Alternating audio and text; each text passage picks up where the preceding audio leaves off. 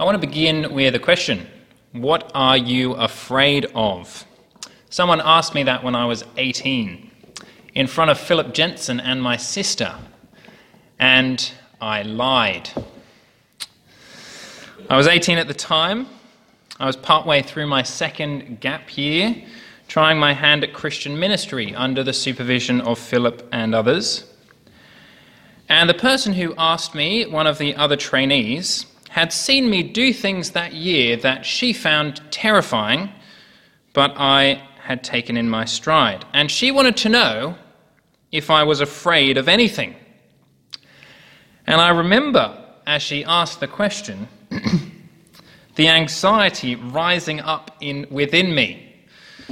Because unknown to her, but entirely known to Philip, because he knows everything, the entire year, that entire second year, was motivated by fear and anxiety, because I had no idea what I wanted to do with my life.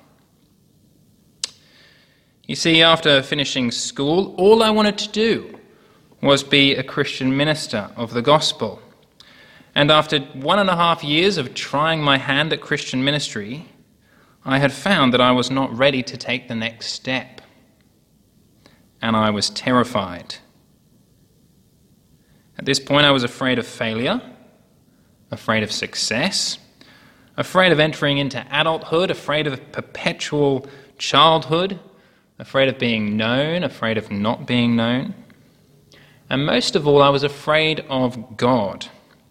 Because this indecision, this fear, this lack of trust in God at this time was producing all sorts of foolishness and sinfulness within me. Pride, laziness, lust, and just a general lack of self-control and self-direction. And all of this umming and ahhing as I entered adulthood, all of this stifling fear and indecision was making me immoral and miserable. And this question exposed it all. What I needed to hear at that time was a sermon on chapters 11 and 12 of Ecclesiastes.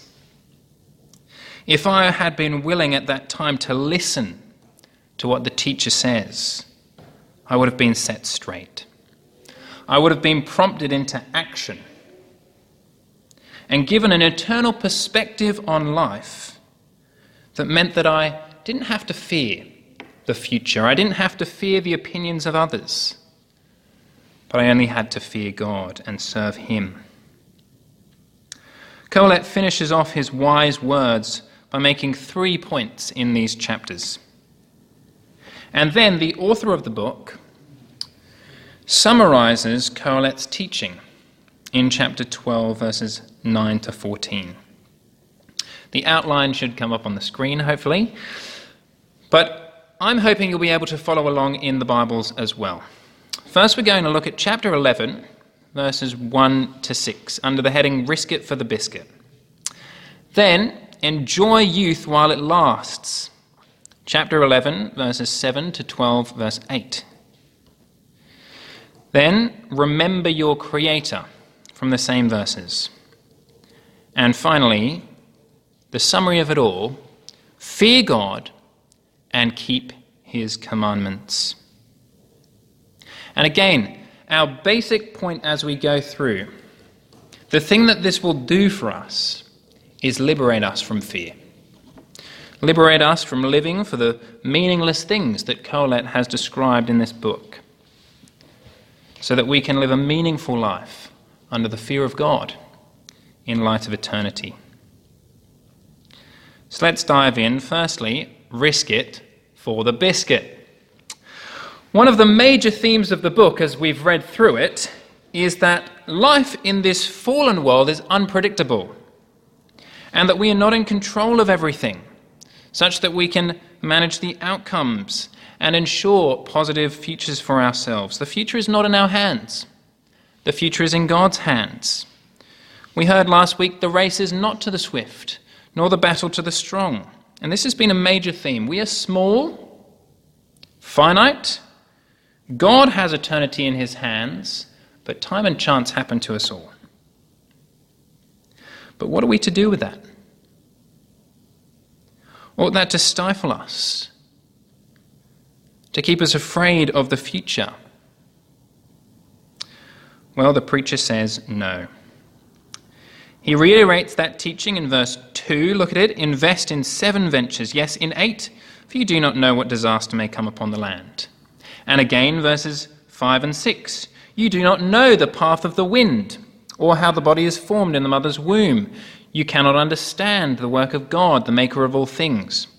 Sow your seed in the morning, and at evening let your hands not be idle, for you do not know what will succeed, whether this or that, or whether both will do equally well. You just don't know, is his point, what life is going to throw at you. But that mustn't stifle you into inactivity and fear. No, it's quite the opposite. It ought to spur you on to action. The knowledge that God is in control and not you ought to motivate you to give life a crack, to have a go. That's what he's talking about when he says, cast your bread upon the waters. This isn't kind of feed the ducks. This is throw something out there in the chaos of life. You never know what will come back.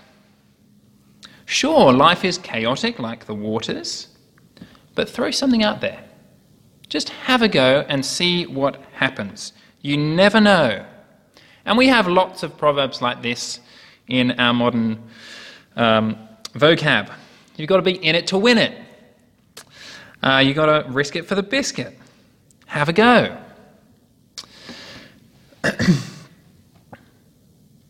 So, do you like a girl? Well, if she's not your sister, if she's not married, and if she's a solid Christian, give it a crack. You never know. And if you don't, someone else might. And the examples could be multiplied, but we need to move on. The point is, life is always a risk. Life is out of our control. Life is in the hands of God, the maker of all things. This mustn't stifle us. In fact, it means we must make the most of every opportunity God gives us. Make the most of life. Get off the fence and have a go. Risk it for the biscuit. The most important decision in this regard is, of course, trusting Jesus with your life. And it's just possible that someone's listening here who hasn't trusted Jesus. They're sitting on the fence, and I would encourage you to take the plunge. I heard about a guy recently who became a Christian after sitting on the fence for years and years. And once he became a Christian, he told his minister that all of those years were like standing on the edge of a pool and refusing to jump in because you're scared of getting wet and cold, but everyone in the pool is saying, jump in, what are you waiting for? It's great in here. And when he finally jumped in, he told his minister that he felt so silly for having missed out on so much fun for so long and having wasted so much time, and for what? Just for fear of uncertainty. Kohelet says, be bold in life. And be wise. Recognize who is in control. Don't be controlled by your fears. Don't be controlled by your fears about the future. You can't control the future. Step out in faith. Risk it for the biscuit. Secondly, for goodness sake, he says, enjoy youth while it lasts, because it won't last for long. You know, Australia has one of the highest youth suicide rates in the world. And it's really hard to imagine the grief behind that stat. Suicide is bad enough, but it is worse when it's the young. Because these dear young people, created in the image of God with their lives ahead of them, give it up. Youth, the Bible says, is the time for joy. You'll remember chapter 3 where there was a time for this and a time for that. Youth is the time for joy. When you're young, says Kohelet, every faculty of your body is still intact and it's functioning at its peak. And if you're not going to enjoy life now, You're not going to enjoy life when you're old and you're falling to pieces. He says, be happy, verse 9. Be happy, young man, while you are young, and let your heart give you joy in the days of your youth. Follow the ways of your heart on whatever your eye sees. But know that for all these things God will bring you into judgment. So then, banish anxiety from your heart and cast off the troubles of your body, for youth and vigour are meaningless. Now that word meaningless, remember, it's like a puff of smoke. It's not carrying all of the meaningless of kind of existential crisis and all of that. It's just that it's brief. It's fleeting. He's saying youth and vigour. They're like your breath on a cold morning. You can't grab it and put it on your pocket to use later. You've got to use it now. So he says, don't be anxious. Cast off trouble from your body. It's a good body. This is the best body you're ever going to have in this life. It's only downhill from here. Make the most of it. But as you do, see what he says in verse 9. Know that for all these things God will bring you into judgment. Now, judgment is both good and bad, isn't it? If you make the most of your youth, if you use your body to enjoy God and enjoy life to the full, then in the judgment God will smile and reward you. If you squander your life, however, if you serve sin with your body, at the judgment God will frown and God will punish you. So he says, don't enjoy your youth in such a way that you forget that you are going to have to give an account before a holy God. Remember, judgment day is coming, and your choices matter to God, and he will sift through them all and hold you accountable for them all. And that brings us to our third point, remember your Creator. If there is a judgment day, Kohelet says, remember your Creator. We're at point 3, chapter 12, verse 1. Remember your Creator. When? In the days of your youth, before the days of trouble come, and the years approach when you will say, I find no pleasure in them. For make no mistake, there will come a day when you will find no pleasure in the days of trouble, because your body will have failed you, and your youth will have gone. You see, the Bible teaches that we are under the curse of God because of our sin. God, the giver of life, gave us life, and we rebelled against him, rejected his rule, and his response to our rebellion is death. Not death in the future, death now, and death in the future. Like cut flowers, we flourish for a little while, but then we begin to decay. And then we begin to really decay. And the poem in chapter 12 is an account of that decay. It's beautiful, but it speaks of a terrible, terrible truth. I won't go into the details because I want to speak more about remembering God and fearing God and what that means. But here's a list of ailments that you should expect in your 70s and 80s and 90s. Verse 2, your wit dims, a dim wit and a cloudy mind. Verse 3, incontinence, poor posture, fewer teeth, the grinders fall out. Bad eyes, everything grows dim. Verse 4, poor hearing. And yet, a disturbed sleep. Verse 5, fear of heights, fear of the streets, and a reduced libido. These are the undeniable signs of aging, and no amount of beauty cream can reverse it. You can fight against it until you're blue, but there's only so many facelifts that you can have before your face no longer looks like your face. It is a losing battle. This is the future that we will all face if we live long enough, and it's not pretty.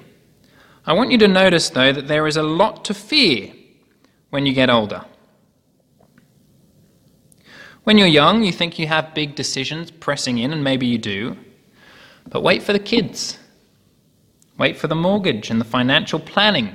And then when you're old, for the specialists. And the frailty and the fear. It only gets more frightening from here, friends. But the person who remembers God, remember we're talking about remembering God, that's the advice. At the front of this poem, remember the Lord.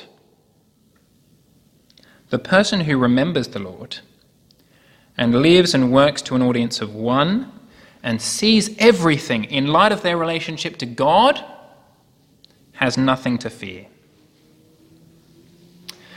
My nan went to the optometrist one day. Her eyes failing, obviously, she's old. And she was asked to put her chin on the thing, whatever you put your chin on when you're having your eyes tested. Ask Malcolm later.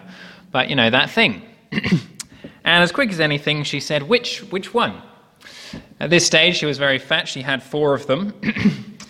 My point is that as an old woman, she had lost all of the beauty of her youth. She was a fat woman with a fat face, and her hair had thinned terribly, and she wasn't much to look at. But boy, oh boy, was she beautiful. And the beauty was in the eyes. She was a joy to be around. For there is a kind of a kind of beauty that grows over time. And it's characterized by a fearlessness that produces gentleness and a quiet spirit. You can read about it in 1 Peter chapter 3, where Paul says, your beauty shouldn't come from outward adornment. Rather, it should be that of the inner self, the unfading beauty of a gentle and quiet spirit, which is of great worth in God's sight. For this is the way the holy women of the past who put their hope in God used to adorn themselves. They submitted themselves to their own husbands, like Sarah, who obeyed Abraham and called him her Lord. And you are her daughters, if you do what is right and do not fear that which is frightening. Our culture is obsessed with outward appearance. But Sarah, along with every woman who puts their hope in God, who remembers God, adorns themselves with holiness, gentleness, quietness, courage, and submissiveness, and it is beautiful. As the body fails, the inner self is renewed, and this, notice, is of great worth in God's sight. Youth is fleeting. Under the curse of God, our bodies will decay as we edge ever closer to death. And then we will meet our Maker and give an account of our lives. And what matters in the meantime is that we remember God. What matters is the depth of our relationship with God. And the kind of unfading beauty treatment, if I can put it like that produces all these wonderful things, that pleases God. And his point at the beginning of the chapter is, it's best to start this beauty treatment when you're young. Start now. Remember God. Remember your Maker in the days of your youth, before all the stresses of life crowd in. Remember your Creator while you are young. Furthermore, remember him, verse 6, before you die. Remember him before the silver cord is severed and the golden bowl is broken, before the pitcher is shattered at the spring and the wheel broken at the well, and the dust returns to the ground it came from, and the spirit returns to the God who gave it. Remember him when you are young, and whatever you do, remember him when you die, before you die. Because after you die, you will return to God, and there are no second chances. As Hebrews chapter 9 verse 27 puts it, man is destined to die once, and after that face judgment. Remember him now, so that he will remember you then. And you'll hear the sweet words of Jesus, "Well done, good and faithful servant."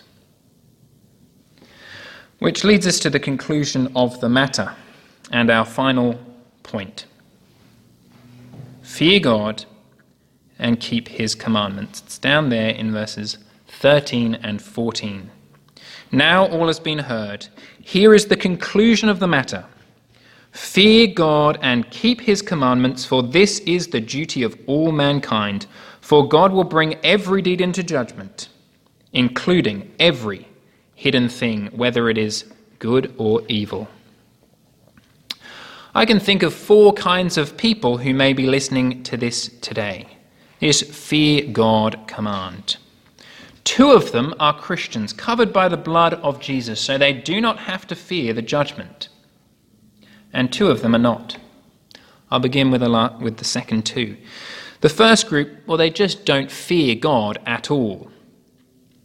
You're sitting there and you live your life as if there is no judgment day, as if you will not be held accountable for your actions. You don't give much thought to God, and you're not afraid of God at all. The second group doesn't believe in God like the first, but they fear the idea of God because they don't want to be held accountable for their actions. And I found a guy called Professor Nagel, Thomas Nagel of New York University, who said this, and he represents this group. In speaking of the fear of religion, I don't mean to refer to the entirely reasonable hostility towards certain established religions and religious institutions.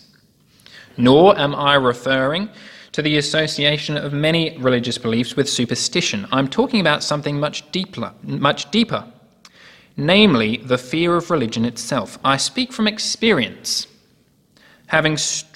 being strongly subject to this fear myself. He says, I want atheism to be true. And I am made uneasy by the fact that some of the most intelligent and well-informed people I know are religious believers. It isn't just that I don't believe in God, and naturally I hope I'm right in my belief. It's that I hope there is no God. I don't want there to be a God. I don't want there to be a universe like that. You see, there's a kind of atheist who actually doesn't want morality to exist, who doesn't want accountability. For if there isn't a God, there is no such thing as right and wrong, there is no such thing as sin, and my actions don't mean anything, and that is what they want. And if you belong to one of those groups, if you're an atheist who doesn't fear God or an atheist who does fear God, I need to warn you that one day you will be in terror of God. You will stand before him for judgment. You will stand before the God you didn't want to be there, the God you ignored, and you will give an account before him, and he will declare you guilty. And you will spend your days in a Christless eternity. And Jesus describes this as being cast out into utter darkness, where there will be weeping and gnashing of teeth, a place of punishment, torment, where you will beg for God to kill you. But you will live on and on forever. Jesus says that the fire will never go out. Just as there is eternal life for those who trust Jesus, so too there is eternal death for those who reject him. And if you don't fear God now, you'll end up fearing God then.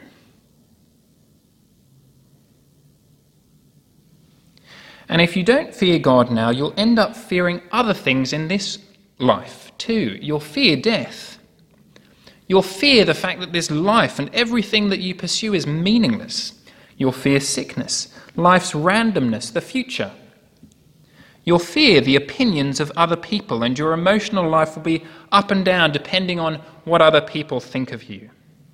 And Jesus says, leave all of that and come to me. Learn to fear me, and you won't have to fear death, judgment, life in this world, or the opinions of others. You won't have to fear anything if you fear me. But there's a third group, and this is the Christian, who knows God as the creator and the judge and the sovereign and holy God, and who recognizes their sin and is keenly aware of their sin. But they fear God in such a way that they run away from God and avoid relationship with him. You're like Adam after he sinned. Do you remember in the garden? And God comes and says, "Where are you, Adam?" And he says, "I was afraid because I was naked, so I hid." You're terrified of God because you're guilty. And if that's you, well, let it drive you to the cross, but don't stay there, please. God doesn't want you to live in continual terror of him. That is an awful place to be. Yes, the fear of God is the beginning of wisdom, but it's not the end of wisdom. God wants you to grow in the knowledge of his love, not just theoretically, but experientially as well. That yes, he is the creator, yes, he is holy, and yes, you are sinful, but that he loves you. And that's the fourth group. The fourth group approaches God with a childlike fear. That's the way the Puritans put it, with a childlike fear. It's like the fear of a child towards a parent who punishes them for wrongdoing, but who always loves them. It's a kind of fear of God that generates respect for him and obedience for him. Not running away from him, but submission to him and joy in him. Like an obedient child who loves and has a healthy fear for their parents. This is the kind of fear that God wants. Fear God and keep his commandments. This fear doesn't trifle with God. It knows all the things that group 3 know, that God is creator and judge and perfectly righteous. But it also knows that God did not spare his own son, but he gave him for you. This fear recognizes and rests in the forgiveness of sins and is based on trust in God's promises. As 1 John 5 puts it, perfect love casts out fear, for fear involves punishment. And all of that has been dealt with at the cross.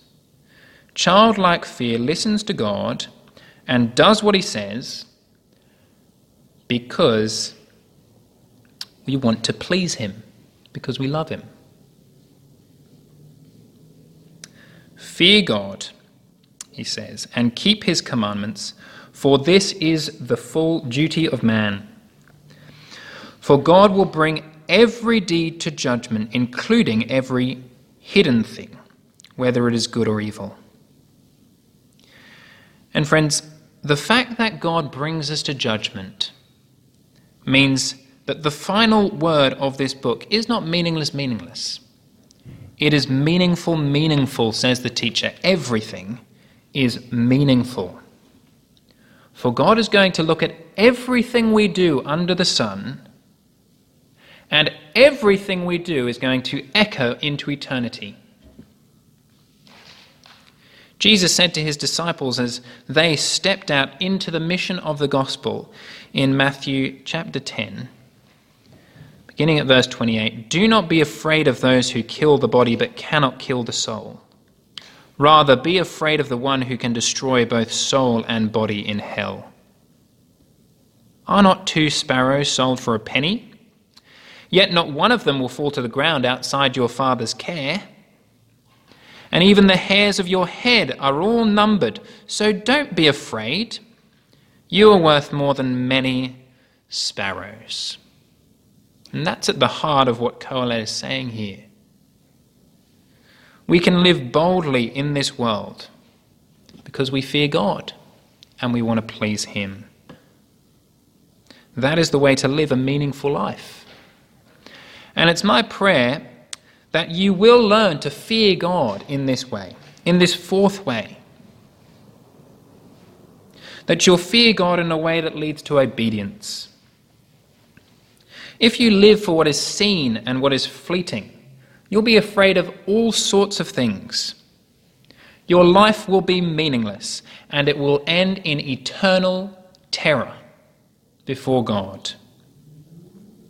But if you live under the fear of God, if you entrust your life to Him and step out in faith and take risks for Him and remember Him in the days of your youth and as you face your death, and always keep His commandments, well, you won't be afraid of this life and you won't be afraid of the life to come, because you'll know that God loves you, forgives you, and will remember you before His Father in heaven on that final day. And what you do in this life will really matter, because it will echo into eternity. Let's pray. Heavenly Father, teach us all to fear you and to love you by keeping your commandments. For we know that you will bring everything into judgment, and that what we do in this life really matters. That you will reward the good and condemn the bad. So we ask for this, for the sake of your dear Son, our Saviour, and for our good. Amen.